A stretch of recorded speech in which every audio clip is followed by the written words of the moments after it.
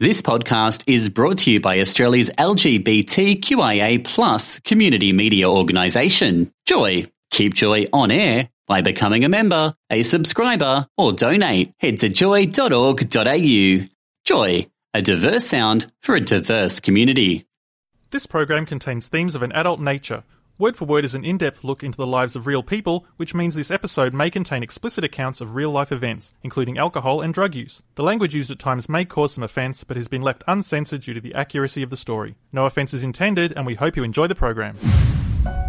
Across Australia on the Community Radio Network to over 70 community stations around the nation, this is Word for Word, coming to you from Australia's LGBTI radio station, Joy. Welcome, family and friends, fans and fiends, to today's edition of Word for Word. I want to thank you for tuning in today.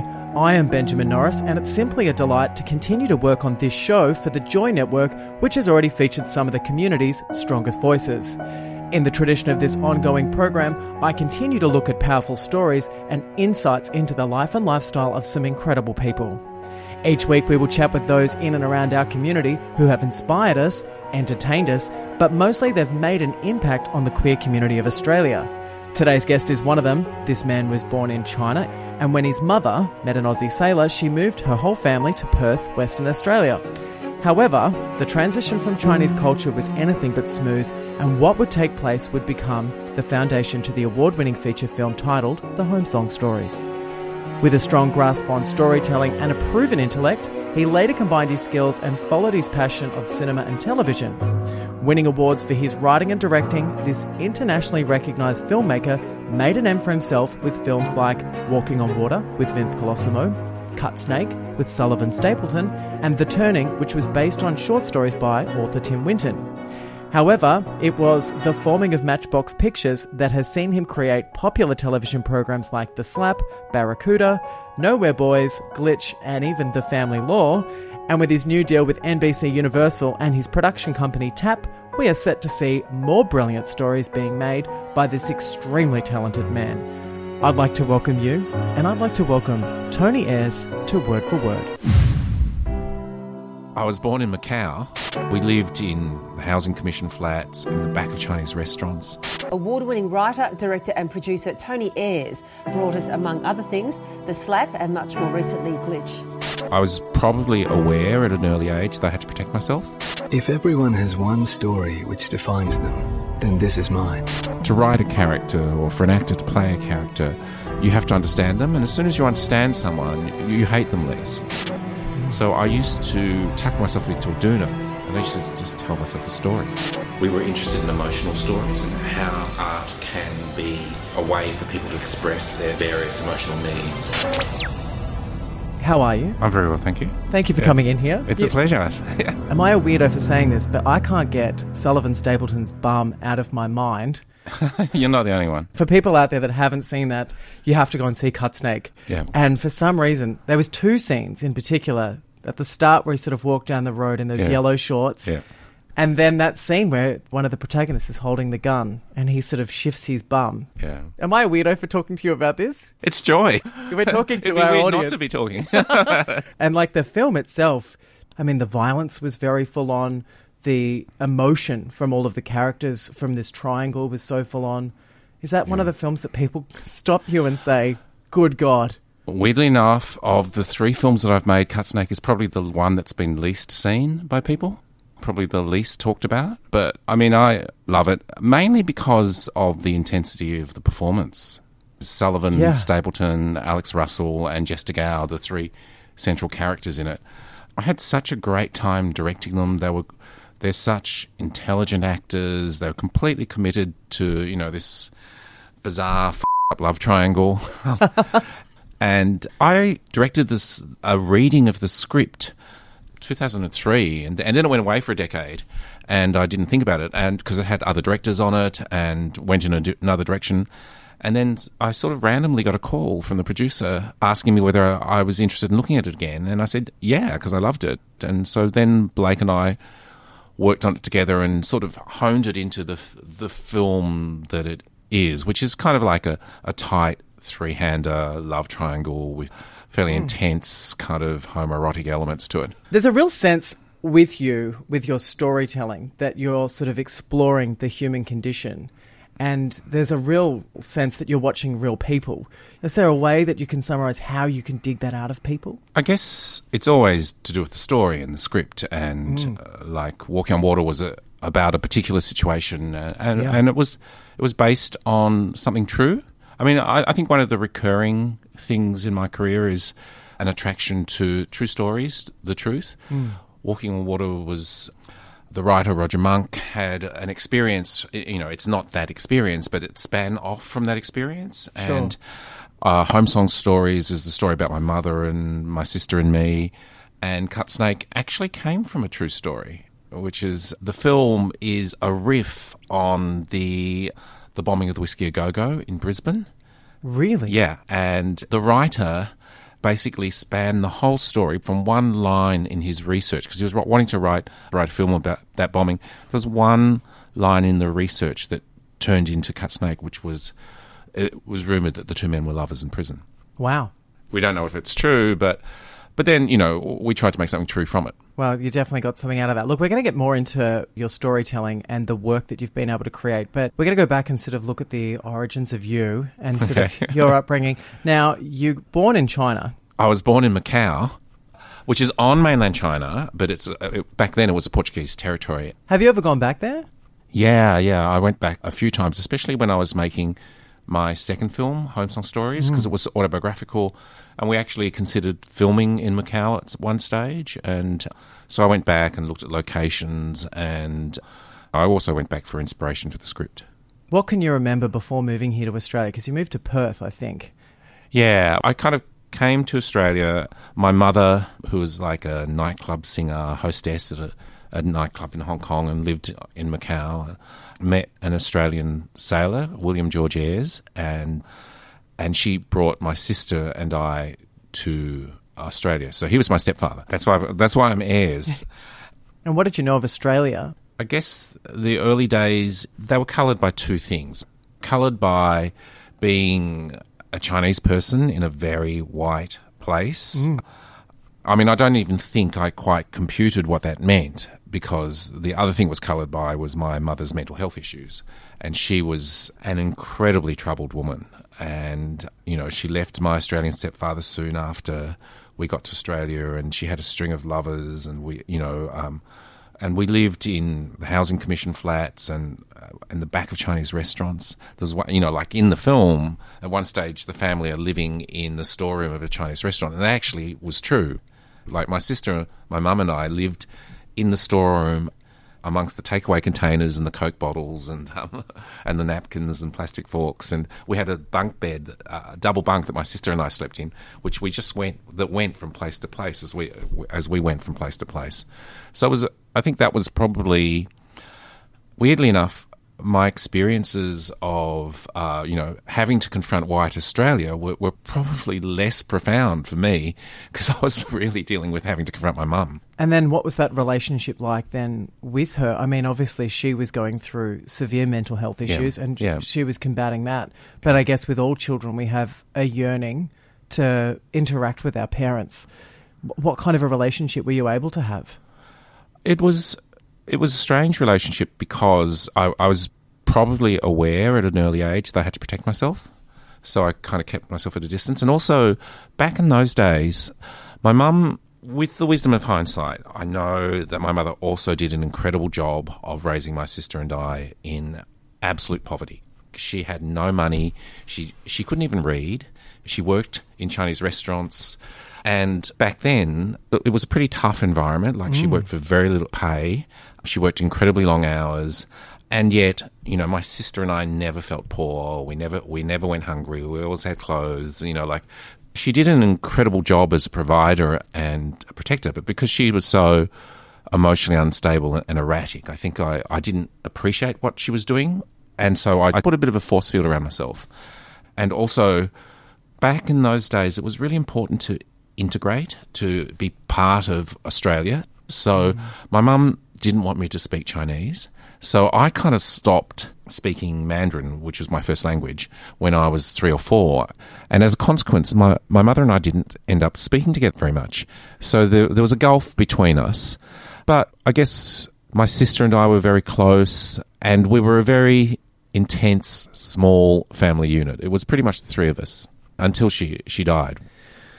We do share this in common. My father also suffered from mental illness, and he took his own life in 2006 it was. Wow. So, I completely understand what it's like to lose a parent. But how old were you when that happened with your mum? I was 11. What happens to a boy at the age of 11 when something like that happens to your mother? I think, those memories are just burned into your, retinas and they're kind of permanent memories. I think that, often those kinds of things, they just walk with you through the rest of your life. They're like scars that just actually don't. They grow over, they cover over. Yeah. I don't think I ever think about it consciously. I mean, for me, my way of processing all that stuff was, I wrote short stories. I sort of made work. I made creative work from it. And, and I made dramatic pieces about my mother and my sister and I that eventually turned into the Home Song Stories, the movie. And so that was probably the way I dealt with it. And that's also probably why, how I think of it as well now. I guess in some ways it could have been quite cathartic, for you to go back over that and explore it in your work. Yeah. Was that a way of being able to combat some of those lost feelings? It also helped me learn to appreciate my mother. Because, the woman who played my mother was Joan Chen, who was like a goddess. And we had lots of talks about that character, and she was ferociously protective of that woman. She was ferociously protective of how much she cared about her children and how she was battling her demons. And weirdly enough, as a director, there's part of you, part of me is always so full of admiration for the actors that I work with. And so, I was so in love with Joan that I kind of fell in love with my mother.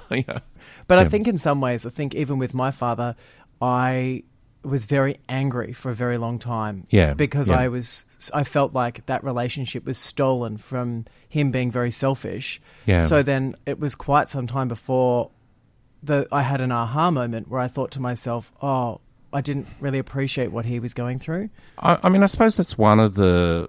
art and therapy are different things, but certainly in the process of making and understanding dramatic work, you do have to be compassionate. I'm big on the idea that the dramatic arts are a compassionate form because to write a character or for an actor to play a character, you have to understand them. And as soon as you understand someone, you hate them less.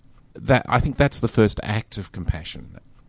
Even characters that you think are detestable, when you try to dramatize them, when you try to make them real human beings, and then you get, some other real human being to then pretend to be that person, that process is about trying to understand them, trying to motivation is a huge thing when you're directing an actor. You're talking about, why are they doing that? What's this all about? What does this mean to them? Who are they? And all of those things are also, ironically, the tools of therapy. They're the ways in which we can help understand each other. I think for you in particular as well, though, it's your expression of your work is relatability. That's ultimately, I think, what you're doing. It's like you're holding up a mirror for people to see themselves. I guess one of the things that, I've always been proud of in my work is that, my focus has tended to be on characters that are not represented very, very much in mainstream Australia. So, Walking on Water was about gay characters, Home Song Stories about Chinese characters. A lot of the stories, like Family Law, which I was involved in as an executive producer, it's about Chinese characters. Ali's Wedding, which I was an executive producer on, is about a Muslim, it's a Muslim rom-com. Barracuda was about a gay Greek swimmer. So the worlds that I tend to explore or inhabit are people on the margins of society. And what I hope to do in my work is, by presenting them to as broad an audience as possible, help us try to break down some of the preconceptions about who those people are. Yeah, absolutely. I got asked by ABC to do You Can't Ask That. Oh, wow. Fantastic. And I originally was like, I don't know why they want me to do this show, but I then watched one of the seasons, and it was about real people in this world being marginalised for certain things, like how they looked or things that had happened to them. Yeah. And that really resonated with me, but it also made me realise that I think for a lot of queer people, we have been marginalised for whatever reason at certain times in our lives, or we've felt less than. Yeah. So I think that a lot of those stories that you tell, regardless as to whether they're queer or not, you're telling stories in a space of very strong, relatable themes to gay people.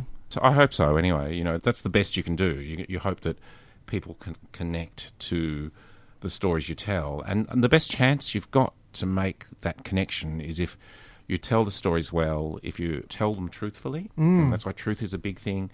And you don't preach to people. You know, it's kind of important not to do that. We sound like Oprah now because we're like, tell your truth. You know, if you can tell your truth to people, people will love it, you know, and it does seem to resonate. Talking a little bit more about your upbringing, what was your relationship like then with your sister, and sort of how did you fit into the dynamic of that relationship? Well, my sister and I are incredibly close. I mean, we're incredibly far away. She lives in Perth and has lived in Perth her entire adult life, and I left Perth when I was 17. So we've been geographically a long way away from each other, but we speak every week and we're emotionally very close. She's just a wonderful human being, and she kind of protected me. So then with your stepfather, you had quite a good relationship with him, didn't you? Yeah. I mean, he was an Australian sailor, and when my mum died when I was 11, he actually retired from the Navy and came back and looked after me for 3 years. And so we lived together. It was a bit of a strange relationship because he was a very laconic Caucasian Australian man, and I didn't quite know what to think of him. He'd always been a shadowy figure in my childhood, but he was incredibly kind to me. And unfortunately, he passed away when I was 14, completely unexpectedly of a heart attack. Wow. I think when you're a child, things just happen, and you just accept, well, that's just what life is. One thing I do remember, which has always stood me in good stead from early childhood, was that, and I don't know where I got that idea, but something just popped in my head, and I just thought, I'm never going to be a victim. I'm never going to feel sorry for myself. Still a very powerful thing to learn. I mean, I think it's important. I think it's an important thing, because otherwise you get all blamey, and you sort of feel sorry for yourself, and I think that you disempower yourself. Yeah. And I always felt like, rightly or wrongly, if I was feeling badly, there was something I could do to feel a bit better, or if I was in a difficult situation, there was something I could do to make life better. And I've always had that attitude. I think it's a powerful thing to have learnt. Was there anyone in particular that taught you not to be a victim, that taught you about looking forward? I can't actually remember where it came from. I came from TV. I don't know. I know it just popped into my head one day. I remember it was a particularly bad day, and I just remember having this thought, and it just stuck around. It kind of stuck around for the rest of my life. And then you also, the relationship that you had then, was it with your carer? Was it your teacher that you fostered a relationship with? Yeah. I had after my stepfather died, it is a real story. It's a real story. He died 2 nights before he was going to remarry.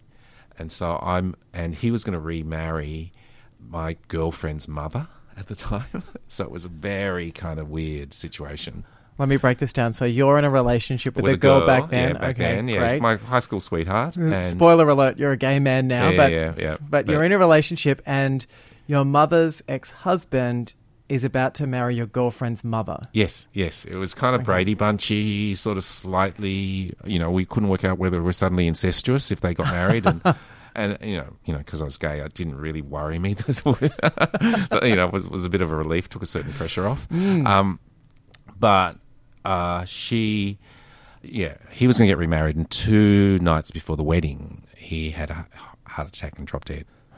And so I moved in with my girlfriend and her mum for a year, and that was a disaster. And then I moved in with my history teacher in my final year at high school, and he was married with 2 kids, and he was a pretty he basically saved my life. What's your relationship with him like these days? That's another story. Okay, That's okay. a full-on story. That's another full-on story. So quite interesting, though. You lived with him, being a Yeah. history teacher who was your carer, Yeah. until what age? Until I finished high school and then went to university at 17. And then I left Perth and went to Canberra, went to university. And my first year at university, I met my boyfriend, Michael. And next year we have our 40th anniversary. So you've been together for 40 years. Next year, yeah. We're 39. Too late to back out now. I love the idea of people being together for such a long time because you get Yeah. to create history. I've been with my partner now for 9 years, and Yeah. it's nice when you can think back. I mean, there's been things that have been sad that have happened, but things that are good. Yeah. And it's sort of it's never a straight line. no, Yeah. but it sort of connects you together in such a powerful way. Yeah, no, we're very bonded, and he's he's a film producer, so he's in the same industry, and he's about to get a Lifetime Achievement Award at the Screen Producers Association Wow. conference in the week after next. So that's very exciting. So entwined into all of this, what age did you work out your sexuality? Pretty young, when I was about 14, I think. I had girlfriends in high school, but I probably knew what's what, when I was about 14. Yeah, right. And then were you able to work out were you able to be comfortable enough to tell that story to your sister? Like, what age did you come out? The first person I told was my history teacher, because I was living with him then. Yeah. And so I would have been 16 when I told him. And how did that go down? Well, he tried to play it cool, and he sort of said he took me to an illegal casino to celebrate, and we gambled. So it was kind of like a straight guy's version of, I want to show you that I'm cool about this. I'm going to show you something else that's kind of adult and a bit forbidden, like sexuality, yeah, like illegal casino. Wow. We had to go through these back rooms, and we sort of, he gave me this money to gamble, and it was almost like that. I guess that was, his way of saying you're okay. So, like, you grew up in more the 70s. Yeah. And during that time, what was Australia's relationship with gay people? Oh, it was pretty bleak. It was illegal, and I mean, weirdly enough, it wasn't ever, because both my parents were dead. I didn't have, like a lot of Asian people have huge issues with family coming out, for gay, lesbian Asian people. It's the biggest issue is conservative family. I didn't have to deal with that because, both my parents were dead. And so I had this kind of liberal sort of, not liberal, progressive liberal history teacher who was cool, and so weirdly enough, it wasn't that much of an issue. And then I told my sister about it, and she freaked out for about an hour, and then she got over it, and it was fine. So, coming out was never a big deal for me, but at the time, it was for a lot of people around me. I could see, I intuitively knew that it was not a good thing to be gay. But I guess the other thing was that I'd had so many dramas in my life by the time I was, 16, 17. Honestly, coming out was very, very small. It was no big deal, yeah.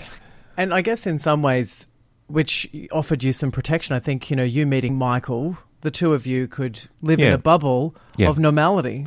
Well, we were students in Canberra together, so, I mean, we didn't even have any gay friends. Like, really, all of our friends were the feminists on campus. Yeah, I mean, I probably didn't explore the gay world until much later, probably my late 20s, when we ended up at one stage. I ended up going to, in my late 20s, I lived in Sydney. I went to film school in Sydney and started going to Mardi Gras and parties, and and that was when I kind of saw and explored the gay world more. And understood sort of gay culture here in Australia during that time. Yeah. And and I think that honestly for me, I didn't have a huge issue being gay, and I didn't have profound issues of dealing with being Chinese in the white world. But I think being gay and Chinese was probably the hardest thing that I had to deal with in my 20s. Because I think that, I wrote a piece recently in a book about actually my most profound experiences of racism was in the gay world. And that was such an eye-opener for me. Like, I was kind of shocked because I'd had, bogan guys shouting out things in cars as I walked down the street when I was a kid in Perth. But it really, it did no damage. I didn't want their approval. I didn't want them to like me. I had no interest in them. Whereas in the gay world, when I first came out and, and started meeting other gay men, I kind of wanted them to like me. I wanted their approval, and I found that I was being judged in a way based on how I looked, in a way in which I hadn't recognised before. It was quite a shock. Isn't it strange to think, though, that it's still just as prevalent today? I didn't know whether it's still like that. I had hoped that it's changed or it's changing. I think that it is changing, and I think that we need to open that conversation up and say no to what is out there. Like, if you look at these dating websites, I haven't been on a dating website in 9 years, so you can't really ask me. Yeah. But I do have that conversation with my multicultural friends, and it's disturbing to me that they have no Asians or no femmes or... I read about that on Facebook. I think that, the advent of the app world has absolutely led to a much more brutal form of behaviour amongst, and the thing to remember about the gay male world is that, we're gay, but we're men as well, and men are traditionally pretty f***ed up about emotional things, and, and don't, I think that collision can also not necessarily lead to the kindest behaviour sometimes. No, I think that men sometimes don't express themselves correctly. Or kindly, yeah. Moving away from that, though, and talking more about you and your next steps. So what makes a good filmmaker? Like, what sets you apart from other people? I think it was all this stuff had happened to me when I was a kid, and I just started writing it down, in a way to process it. Yeah. And then I started showing people, and I started writing scripts about it, and people really responded to the way I wrote and the way I told the story, and possibly because, I told it in a way which was not about feeling sorry for yourself or being a victim. It was just kind of pretty, this happened, and, wow, that's amazing that this happened, but isn't it sad that this happened? And people were affected by the way I told the story. Well, I think there's an intensity and there's a truth in the way that you tell stories, which in some ways can be incredible. It can be brutal, but it can also be beautiful, which I found in some, like even in Walking on Water, I was watching that, and I felt at some points that I was like, this film is incredibly disturbing. Yeah. But then I also kept looking at some of the cinematography or the writing or the way the actors said things. Yeah. And I was like, there's something kind of beautiful about this as well. Yeah, and also, we were always looking, Roger and I, when we were making the film, we were always looking for the really human moments in an intense situation. So we kind of always called it, I don't think it's exactly right, but we called it a comedy about grief. Wow. It was about, the weird, funny things that happen as well when people are going through an intense experience. And I had an understanding of that because of my childhood. Roger had an understanding of that because of his experience as a gay man through that time and losing really close friends. And so we both understood what we were looking for in making that film. And I think what people don't know is that you had a really strong relationship with Tim Conograve, who wrote Holding the Man. How did you know Tim? Like, how did you have that relationship? I met Tim through a mutual friend called Kevin Jackson, who used to teach drama at NIDA, and Kevin was his drama teacher. And I got some money to do a short film called A Night Out with the Boys, based on a short story I wrote. And so I was just doing this scene, and Kevin suggested I cast Tim. So I cast Tim into this, and we filmed it. And he was just a beautiful actor, and we became friends. But it was interesting. I met Tim after John had died, so I never knew John. And Tim had moved to Sydney and was working at the AIDS Council as a youth worker, and he was trying to find his life again without the love of his life. And so I didn't know about John, and he never talked about John. It was kind of interesting. So we became really close friends, and then he started writing the book, and he started talking to me about the book, and then he started getting sick. And in the last few years of his life, we particularly bonded, because I was a writer, director, sort of semi-unemployed. I had time on my hands. We used to go to theatre together, or to art galleries, or just for walks. And he was talking about the book, and I remember he finally finished the manuscript 2 nights before he died, and he printed it out, and I've still got it. I've got the original copy of the book on blue paper in a binder, and he gave it to me, and I read it overnight, and I was just so moved, because it was a whole world that I didn't really know about, but it was my friend, so I recognized his voice, and he was very funny, very sarcastic, very dry. And a lot of that came across. Oh, yeah. The character in the book is Tim. And so I read it overnight, and I was just absolutely a sobbing mess, and I went to see him the next day, and I wanted to talk to him about how much I loved it and how much I appreciated him showing me the book. And he had toxoplasmosis, and basically he had developed dementia overnight.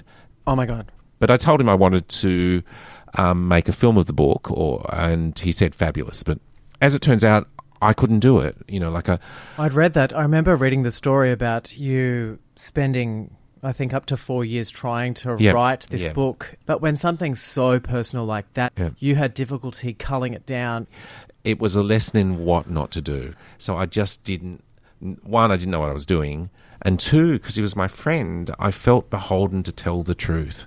What a powerful thing to learn, and also such a relatable thing for so many people, because that book in Australia, in the queer community, it's so recognisable. Yeah, kind of like a cross between a fairy tale and an opera. It's a fairy tale because it's a love story between these two boys, and it's an opera because it ends tragically.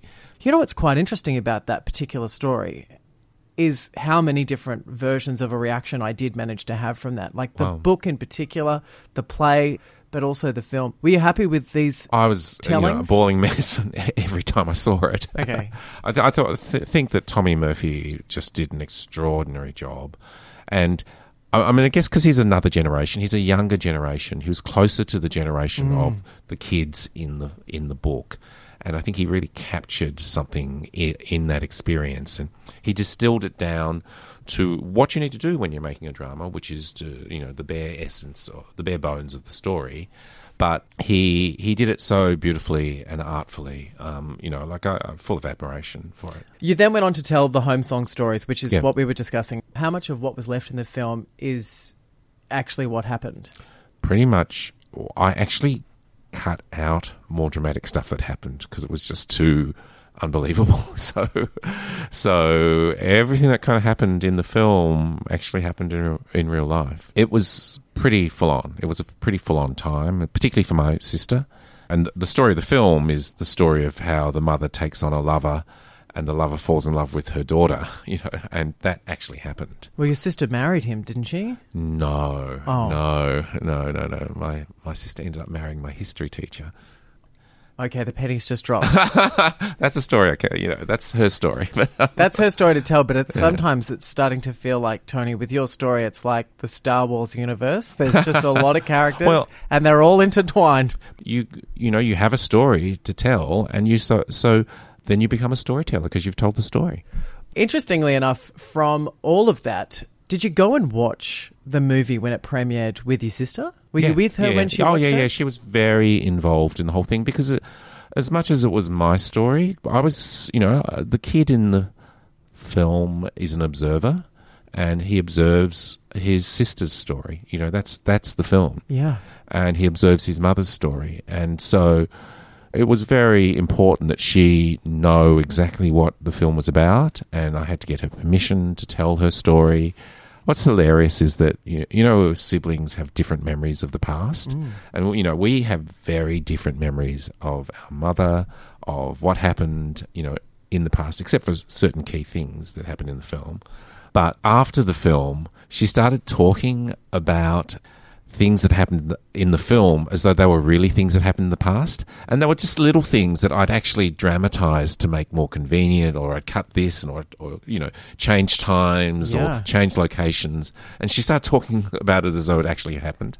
And so what did you say? Did you go, hang on a sec? Yeah. No, I made that up. My siblings sometimes say that to me. They're like, Ben, did that really happen? But I think there's your truth, and then there's your siblings' truth, and there's the what's actually happened. Because I think in lots of times, what I believe to be true is so true to me. Yeah. But because my brother has a different telling of that story, he probably jars against it and goes, come on.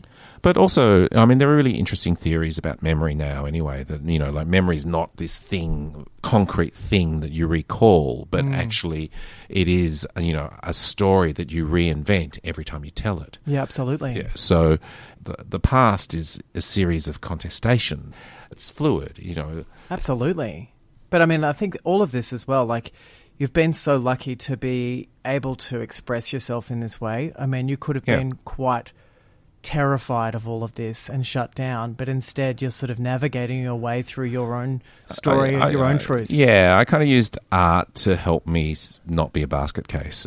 I mean, I sort of am a basket case anyway, but art, I didn't want to say anything. Yeah, but art sort of helped me just navigate the real things that happened in my life. And then probably from there, I just used the skills I acquired through being able to tell these very personal stories and started to apply them to other people's stories and, other kinds of subjects. Did you go and do the research? I mean, you were saying earlier that you went back to where you were born. To Macau, yeah. So did you learn things that you didn't know by doing the research? Yeah, and then I sort of, I made a documentary called Sadness about William Yang, and that was his story. And so I kind of developed a process by which I work, and it's pretty much the same process that I work to this day, which is to always try to ground things in the truth, in what really happened. I made documentaries for a decade as well. I tried to make things about real people. Yeah, that felt real. And then even when I started moving into high concept areas like Glitch or Nowhere Boys, that sort of, fantasy stuff that I do these days, and which, I love watching. But see, to me, I think that shows who you were as a child. When I watched Nowhere Boys, I watched all 4 seasons over 2 days. So, 3 seasons, because the 4th one's not out yet. Yeah.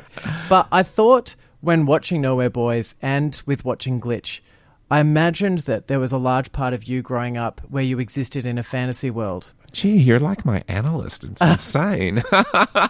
That's absolutely true. That's absolutely true. I used to collect comic books from the age of 8. I've got about 5,000 in my roof to this day, comic books. And I used to, basically, to get to sleep at night, I think because I held so much trauma in my body. That was my way of, mentally I was pretty agile, but physically, there was a lot of the way I processed trauma it just went straight into my body. So I used to tuck myself into a doona, and I used to just tell myself a story, and either it was a superhero story or a magic story or, so I used to, that was basically how I got to sleep at night. Well, it's like working at a muscle. Yeah, and it's that same kind of muscle that I sort of use to this day, in trying to create those stories. But what I was going to say is that even in working in those genres, like when we did Nowhere Boys, the first thing I did was get a whole bunch of research commissioned about the multiverse and quantum physics and Lorentzian wormholes and, stuff like that. Because I thought, well, if I'm going to take a high concept, it has to be, you have to really examine it and try to find the truth behind it. Absolutely. Yep. But I think there's a lot of respect to the kids that are going to watch that show in the sense that it's very relatable and they're real characters. They're real people. I mean, it seemed to me like you'd lived a lot of these lives. Yeah. But as children, we'd love to have superpowers. Yeah, exactly. We'd love to be exploring that. But I think for children, we love to think that we're important. And you tell stories about these kids in a very clever way because they're fully developed characters. The irony is that the Chinese boy in Nowhere Boys was the same kid who played me in Home Song Stories. Do you have a lot of people you work with ringing you up saying, Tony, I want to be in another one of your stories? then you started to develop a relationship shortly after these films with working more with television. And Yeah. You did Bogan Pride with Rebel Wilson. Yes, that's right. What was it like? And did you have a sense when you were working with Rebel Wilson that she was going to go on to be what she is now? I always knew that Rebel was going to be a star. Rebel had it all. She was so determined. She was such a hard worker.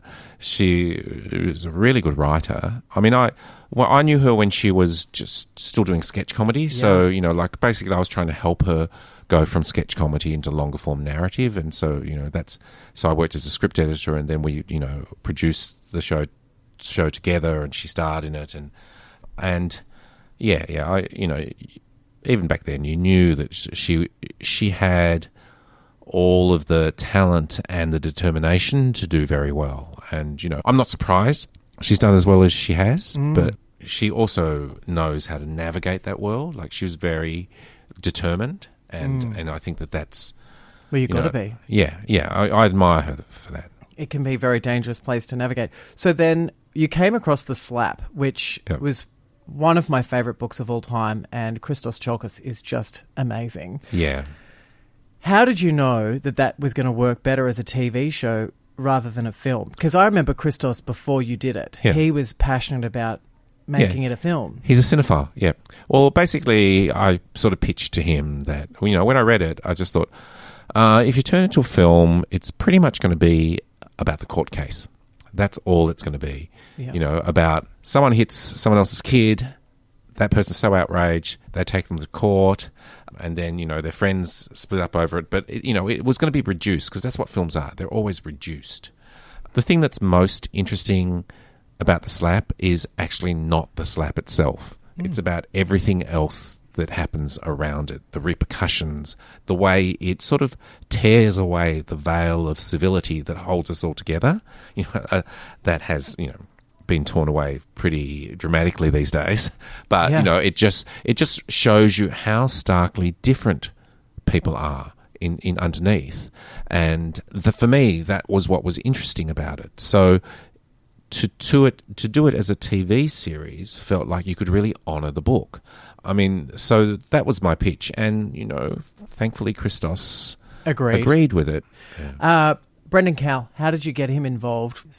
He wanted to write it, and Brendan's, larger than life character. He's hilarious, and he wrote the Harry chapter. It was great, and then he wrote the Richie chapter. And I thought, this is Brendan. It's the combination of the big machismo man and the gay teenage boy, and I thought that sort of describes Brendan. He's very innocent in some ways and very alpha male in other ways. And then whilst we were working on it, I just thought, you should play Richie's dad. But I mean, there was also, when I watched The Slap on TV for the first time, it did have had some things that reminded me of Love My Way, some real honesty about who we are in Australia, just in suburbia Australia. That retelling, I thought, lifted from what was written in the book by Christos and came across on screen, I think, from some of that writing. I mean, we all loved the book so much. Even though there were things that in the series that changed from the book, whenever we were stuck dramatically, we're trying to work out what would happen, we always went back to the book, and the answers were in the book. It was kind of like the Bible. It was weird. Well, you do. I think that's what happens when you're trying to translate something, is you're only looking to tell the truth of the book. Yeah. And if you go back to that truth, you then can find the narrative. It was such a strong source material. And then did you say to Christos at that time, are you writing Barracuda? You have to give it to me? I knew that he was writing Barracuda, and I wanted to read it. Yeah, and as soon as I read it, I'm a terrible reader, so I always read things really late. Yeah, don't you read only 3 books a year? Oh, shocking! I'm shocking. I wish I was better, but soon, I was late to read it because initially, I heard that maybe it would be hard to translate. As soon as I read it, I knew exactly what I thought we should do with it, and I pitched it to him. I said, Barracuda as a book was about a whole life, but for me, I just want to tell the story of 4 years in this guy's life. And I pitched it to Christos. We had a great relationship because of The Slap, and because he's a mate. And he said, "Yeah, okay, that sounds good. Give it a go." And then I went and pitched at the ABC, and they loved the pitch and said, yeah, this is very brave of them, because it was the year of the Olympics, and they said, we want to do a story about not always winning. I mean, Barracuda is about someone coming to terms with failure, and that's a big theme that we don't talk about very often. Not at all. Yeah, and I thought that was why I wanted to make it, and that was also why the ABC wanted to get behind it as well. I think sometimes those stories don't get told because for years we're sort of told, they're too sad or they're too bleak, and so we don't want to unearth that because people don't need to be reveling in sadness. But for me, that's what I'm drawn to that in particular. I loved, what, particularly the writers Belinda Chayko and Blake Ashford and the director Rob Connolly and producer Amanda Higgs, like my collaborators on that project. I loved the ultimate show that was made from it. I just thought it was, like I say, I think I'm a humanist. I love things that can connect us as human beings. Yeah. That can actually sort of speak to people and make people feel things. They're the things that I like watching and certainly the things I like making. How did Matchbox Pictures come about? Matchbox came about when Michael and I had a company called Big and Little Films. Yep.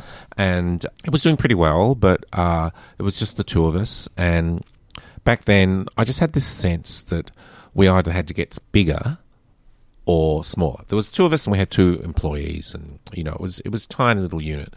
And we talked to a number of people about, are you interested in joining forces? And eventually we joined forces with a very dear friend of ours, Penny Chapman, who gave me my first job out of film school. And she's a legend. She was the head of drama at the ABC. She was head of television at the ABC. She's this incredible producer. And so we formed a company with her, and we brought in a couple of other producers, really amazing producers, Helen Bowden, Helen Pankhurst. And the 5 of us decided, we'll just give it a go, see what happens. And we got a business consultant in. And then the rest is history. It took off. It just was so successful. And then a couple of years into it, NBC Universal approached us and wanted to invest in the company with the aim of eventually buying the company, which happened. And, it was just tremendously successful venture, and I was there for 10 years. Was there a direct plan about the tapestry of what Matchbox was doing with storytelling? I mean, you've got the Real Housewives of Melbourne, which is like a guilty pleasure. It's absolutely. Watching people be people, good and bad, which I kind of liked, as I said, guilty pleasure. But then you also had Nowhere Boys, you had something for younger people, you had something for older people. I mean, Glitch, for me, and I guess I understand death because I've lost people in my life, but I watched Glitch that first season thinking, oh my God, imagine if these people come back from the dead, and how would you be? Yeah. But it was a real tapestry of what Matchbox did. Were you coordinating that? A lot of the first content of Matchbox were my original ideas, or Penny generated a lot of stuff as well. It was pretty organised chaos, I guess you would call it. Matchbox did a lot of work which was about representing people who don't get seen on screen. That became, we were ahead of the diversity wave. The early work that we did was all about representation. That was part of the passion of the storytelling, because I think that we felt that we were telling stories that weren't being seen. Everyone definitely was working really hard, and then the company became this magnet for talent. Like, all these amazing people started working in the company, and and then the company was also really great at developing people. So someone would come from get a job as the front of house, and then a couple of years later they're running their own shows or winning Emmys, or like that. There was a real sort of trajectory for people in the company. But also a sense of family and respect. Yeah. I think that's what, if I know anyone that's ever had anything to do with Matchbox, that's what they always say. There's a lot of respect for the different projects, Some projects might not be everyone's cup of tea, but exactly. In family, you go and sit there at Christmas dinner and sort of share your stories. And that's ultimately what you've been doing. Yeah, it's a very nurturing environment. I think that, and really proud of that. And, but I left Matchbox at the beginning of the year and sort of decided to Well, you've got try TAP, something else. Yes, it's called TAP, yes. which I thought was a great name. Do you want to explain to everyone what TAP is? Tony Ayres Production. There you go. But TAP is a much better acronym. Well, I kind of like the mantra that you're having for this, where, you're wanting to go out and tell high-level productions of scripted drama, which is representing diversity. I'm working on a whole bunch of really interesting things with a whole bunch of really interesting people. So there's got to be a lot of stories that are going to be coming out of that. Yeah. There's going to be a couple of announcements in the next few months, which I think are going to be pretty exciting. Who were your idols growing up? Like, who were your inspiration? When you were growing up, who were the people that you thought... Because it's hard for us, if you're talking to a lot of queer people, when we were growing up, there really wasn't a lot of queer representation. No. So we don't have that to look up to. Who were your idols? I mean, the filmmakers I loved were American filmmakers. Like from that indie period, I loved Mike Nichols, who did The Graduate. I loved Robert Altman. All of those kind of insane, bold films. So I guess in terms of gay filmmakers and writers, there weren't that many to sort of, lead the way. One person who had a profound effect on my career was a playwright called Nick Enright, but he wrote Lorenzo's Oil. He got nominated for an Oscar for Lorenzo's Oil. He was very generous, and he showed me that you could actually be successful and not an asshole. Like, you could be a good, decent person. And I always thought that's just the most important ambition to have, like to be a decent person, to work hard and to, try to do your best in your work, but then to treat people well as well. That's the side of ambition you don't hear a lot about. Especially in our industry, there's this kind of myth that you have to be a little bit ruthless, you have to be a little bit cutthroat, and I don't believe that. Well, the interesting thing of this is that you will probably be who filmmakers look up to. So you're actually someone who's in the queer space that's doing something amazing, which they will look up to. And isn't it great that you value that? Because we may see another generation of people who don't go out there being arseholes. I hope so, yeah. Enjoy doing what they do. I mean, it's always weird when you still carry the version of yourself you have when you're a kid, which is, I'm just this guy's trying to make a living, like I'm trying to do okay. And I know that that's not true because I know I've had successes. But I think that you have to be wary of your own press. You have to be very careful of not being too entitled. Absolutely. But I think also you've been able to rope a lot of people into that who obviously value the same thing. Benjamin Law's been on the show and talked to him a lot about you. Yeah, and well, Ben is, he's the future. He's amazing. I just sit there reading all the things that he's done, much like yourself. Phenomenal. And you're like, phenomenal. Oh, you're writing who's writing a show for Channel 10 and working for the MTC, but also getting published in every newspaper and magazine. Yes, and doing a radio show and doing a TV show. And also being very humble about it and present. I think the closeness of his family, you can see that's where it comes from. Can you tell us what we can expect to see from The Family Law Season 3, which is, imminent? Well, I'll just say it's the gayest season yet. We're going to find out how Ben comes out. Yeah. It's the coming out season.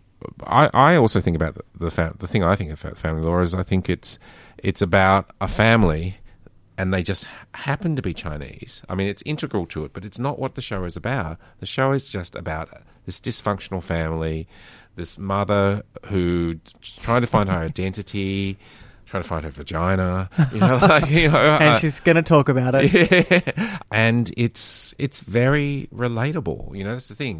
Weirdly enough, it could be on Channel 10, it could be on Channel 9, but fortunately for us, it's on SBS because they've let us make the show that we want to make. Can we talk about what's coming up next for you? Season 3 of Glitch is coming up. Season 4 of Nowhere Boys is coming up.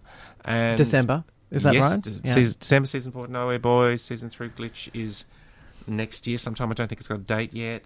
And then, I just have to tease because I can't say, but there are a couple of things that are coming up which I think will be super exciting. A passion project that I've been working on for a long time and that looks like it's going to happen, and then something international which looks like it's going to happen. So I'm kind of excited. Well, I'm excited about you telling stories. Yeah. outside of Australia as well as about Australians. I think that's really powerful. Yeah, it feels like the right thing to do right now. Have you got a message for the queer community that might be listening to this right now?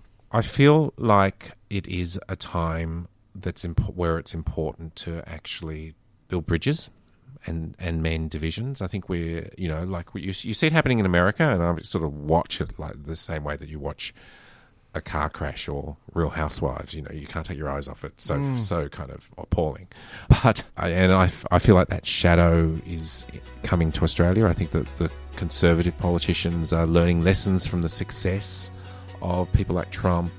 And I think that, what's important for us as a community is to understand tolerance and to be able to reach out to people who don't speak the same language as us and to be able to communicate to other people. I feel like, for all of us at the moment, that's an important thing to be doing. Well, I think with marriage equality and what happened with that, there was a real sense of community and getting together and supporting one another to getting something done. Yeah. Which is about inclusion. Yeah, but it was also, one of the tactics was to go out and talk to people. And I think that, that's kind of what we need to do. We need to kind of get off Twitter and, and Grindr, and actually just talk to each other. Well, Tony Ayres, thank you so much for coming in and joining us on Word for Word. Yeah, I hope I didn't overshare. Word for Word is presented and produced by Ben Norris from Australia's LGBTI radio station Joy. Word for Word is distributed nationally to over 70 radio stations across the Community Radio Network.